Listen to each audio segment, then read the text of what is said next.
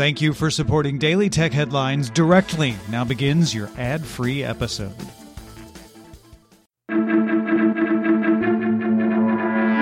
These are the Daily Tech Headlines for Monday, October 17th, 2022. I'm Jen Cutter.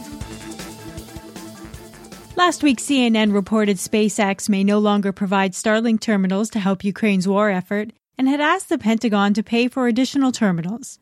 On Saturday, CEO Elon Musk tweeted an update that the service would continue for free, a stance Musk repeated to the Financial Times, adding that SpaceX will continue to fund Ukraine's access to Starlink internet indefinitely. On Sunday, India launched 75 digital banking units in small towns and villages across the country to bring financial services and literacy to more people. The DBUs are brick-and-mortar facilities with tablets and internet in partnership with more than 20 public and private banks. Services for individuals and small businesses include managing savings accounts, making transactions, accessing loans and insurance, and more. A fire at a South Korean data center over the weekend caused a disruption for more than 53 million users worldwide.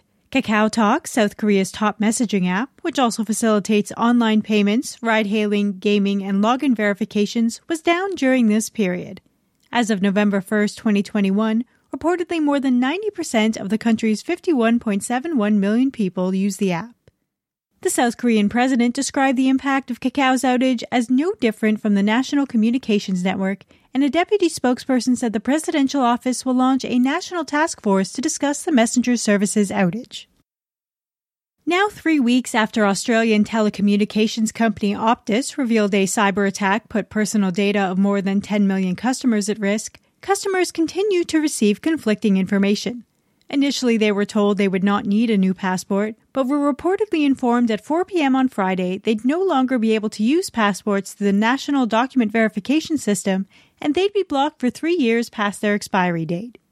Optus further said there'd be specific circumstances when customers would be reimbursed for passport replacements, but the process has not yet been formalized. Announced in a press release, Kanye West is buying social media platform Parler, entering into an agreement in principle expected to close later this year. This action follows West getting locked out of his Instagram and Twitter accounts over controversial posts. In 2021, Parler was removed from the Apple App Store and Amazon's web hosting service, only reinstated after Parler agreed to more closely moderate the platform. MasterCard is launching a program enabling financial institutions to offer cryptocurrency trading to clients. MasterCard's offering will act as a bridge between crypto trading platform Paxos, which is already used by PayPal, and banks, with MasterCard handling security and regulatory compliance. MasterCard's Chief Digital Officer Jordan Lambert told CNBC, "A lot of consumers out there are really interested in this, but would feel a lot more confident if those services were offered by their financial institutions." Apple Music's spatial audio launched last year on devices including the Mac, iPhone, HomePod, and Apple TV, and soon it will also be available on select Mercedes-Benz vehicles. It'll be integrated with the MBUX infotainment systems in the Mercedes Maybach S-Class, the EQS and EQS SUV, and more. Spatial audio will only be available to vehicles equipped with the 31-speaker Burmester 3D or 4D sound system, which is an added cost of $4,550 or $6,730. Google added YouTube to the list of its apps to have iPhone and iPad home screen widgets available. There's one dedicated entirely to a search bar for YouTube, and a quick actions one, which includes the search bar, but also access to home, shorts, and subscriptions.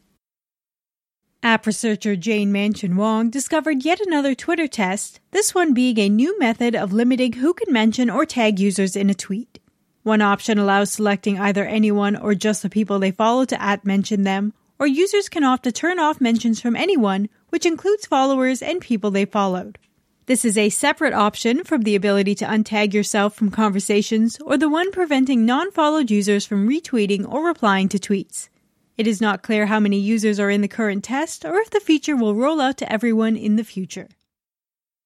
Spain's competition watchdog opened an investigation into Dutch online travel agency Booking.com over potential anti-competitive behavior following complaints from the Spanish Association of Hotel Managers and the Regional Hotel Association of Madrid.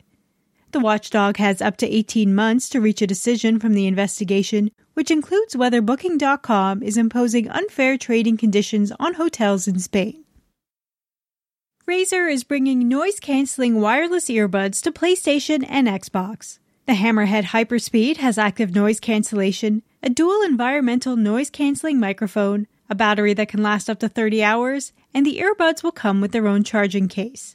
Each console gets a branded edition, but the Xbox version will work with either console, whereas the PlayStation 1 will only work on the PlayStation.